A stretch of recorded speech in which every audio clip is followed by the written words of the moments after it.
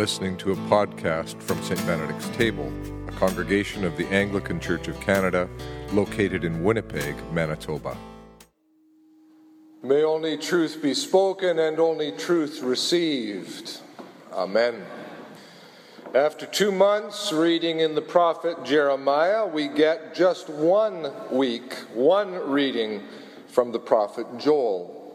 He's speaking his message into an Israel that has faced years of a devastating infestation of locusts, which has wiped out the crops and left the nation in a state of poverty and hunger. Now, when these prophets stare down crisis, be it social, political, military, or environmental, they inevitably conclude that God has let this happen because Israel has lost sight of its foundational identity as the covenant people of God. Yet, in the prophetic tradition, these characters don't stop at naming the depths of the crisis, but almost inevitably begin to sing of new possibility. That's what Joel is doing here. O children of Zion, be glad and rejoice in the Lord your God. In the midst of this disaster, this famine, be glad? Yes, because the threshing floors shall be full of grain, the vats shall overflow with wine and oil. You will be brought through this, people of God. You will. And not only that, but afterwards, I will pour out my spirit on all flesh. Your sons and your daughters shall prophesy, your old men shall dream dreams, your young men shall see visions. Even on the male and female slaves in those days I will pour out my spirit. Now, it's not all sunshine and light. There is still Joel's language of portents in the heavens and on earth, blood and fire and columns of smoke. Yet he's still insistent that everyone who calls on the name of the Lord shall be saved. Everyone who calls. The Hebrew Scriptures are shot through with that kind of wild inclusion. This insistence that God intends to meet all who will reach out in longing. But you know, in spite of that line, that everyone who calls on the name of the Lord, I honestly wonder what Joel would make of the parable that we heard tonight. The story of the Pharisee and the tax collector. Now, as is often the case with Jesus' parables, you have to pay attention to the setup line. In this case, that line is, he told this parable to some who trusted in themselves that they were righteous and they regarded others with contempt. He then proceeds to tell his story with such broad strokes that it's really a kind of a caricature. It's almost a cartoon. He's got these two characters going up to the temple to pray. One, a Pharisee, the other, a tax collector.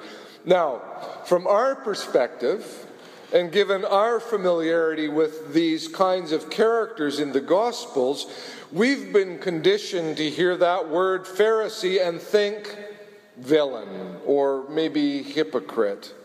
And then to hear that word, those words tax collector, and right away be recalled to all of the places where Jesus deals compassionately with tax collectors.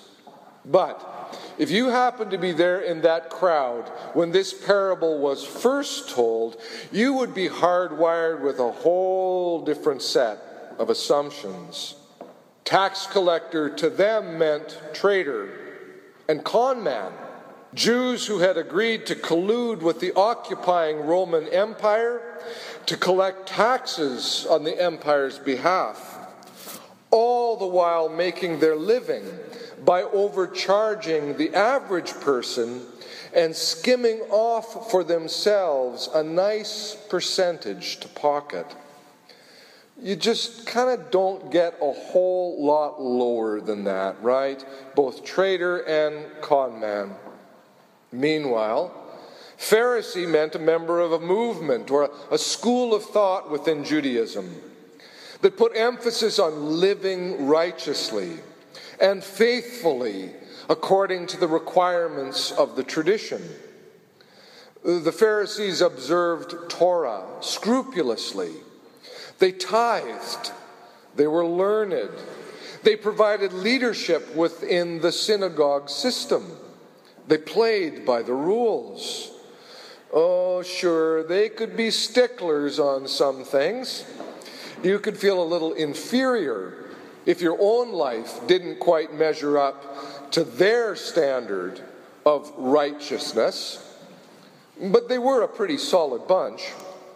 Most contemporary church congregations would be more than happy to welcome a Pharisee or two, as they would dutifully tithe.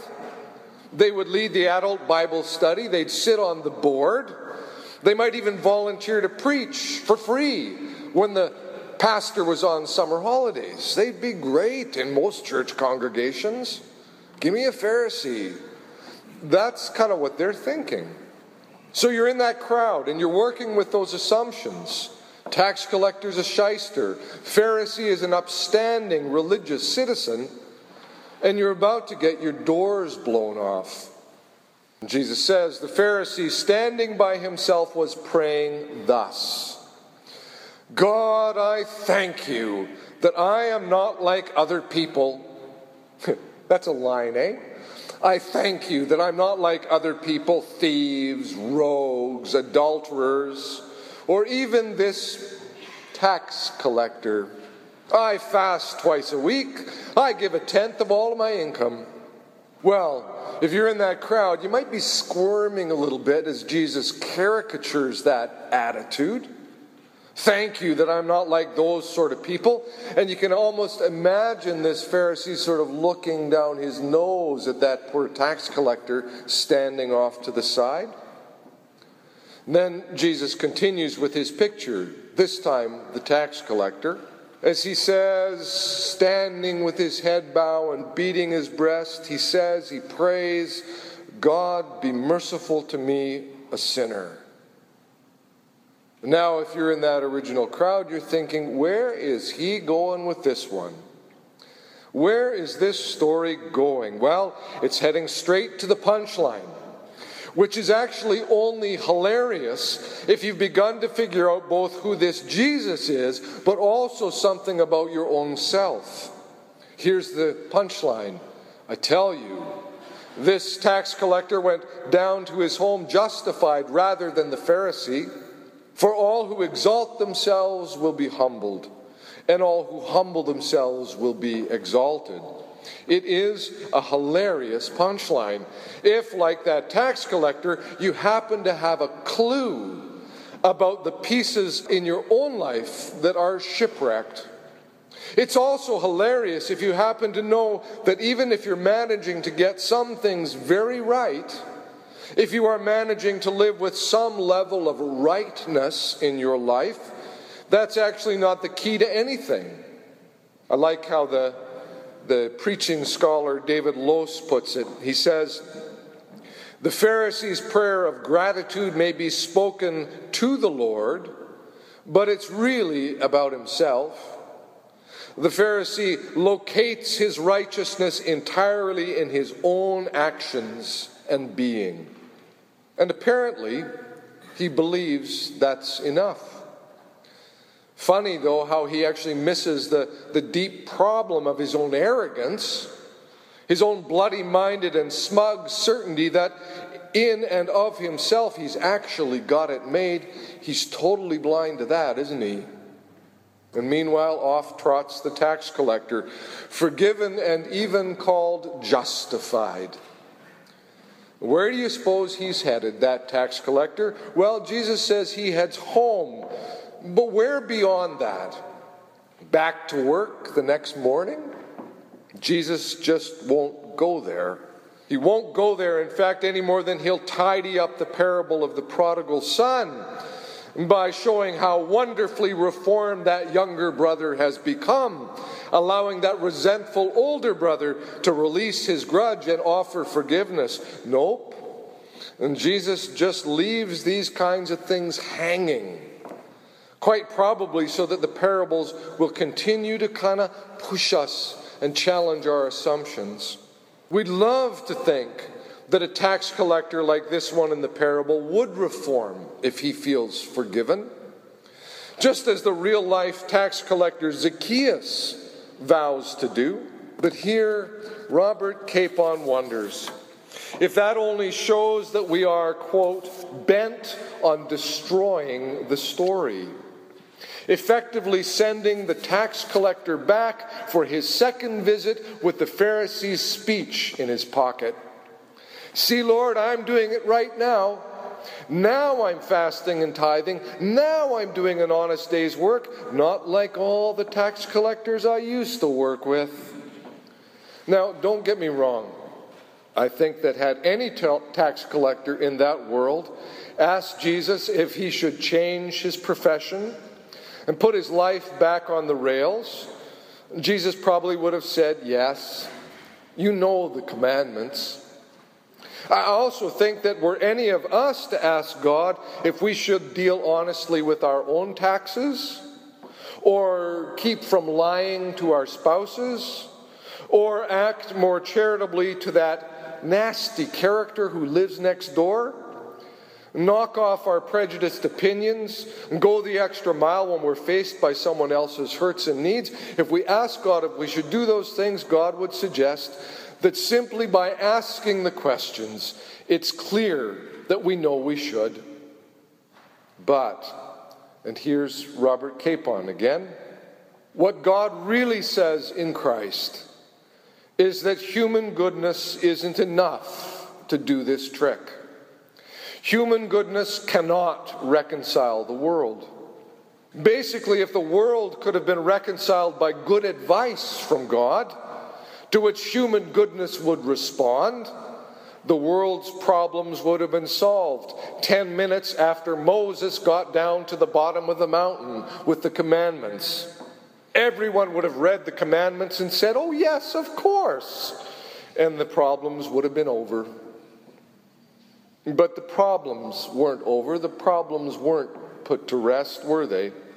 And sometimes even our goodnesses, like that of the Pharisee in the parable, can become only the thinness of veils over whole new levels of badness, like the Pharisee's arrogance. Arrogant smugness, or self-satisfied righteousness, or self-justifying rationalizations, whatever, we're experts at it. Which is why this parable's punchline really should make us laugh. And laugh with sheer delight over the absurdity of all of our presumptions and the wild gift that is the grace of God. In the name of God, Father, Son, and Holy Spirit. Amen. I'm going to ask you to remain seated, and Mike has written a song for us to sing kind of in response to this parable. So we'll do that before we have the prayers.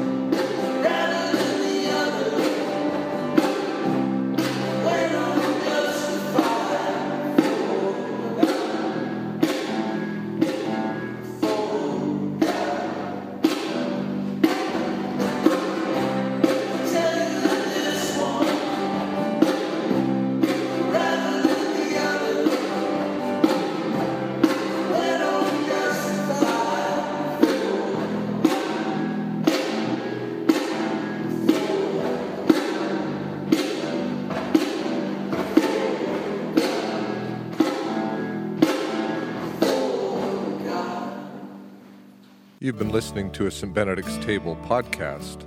For more information on our church or to provide support for our online work, visit us at stbenedictstable.ca.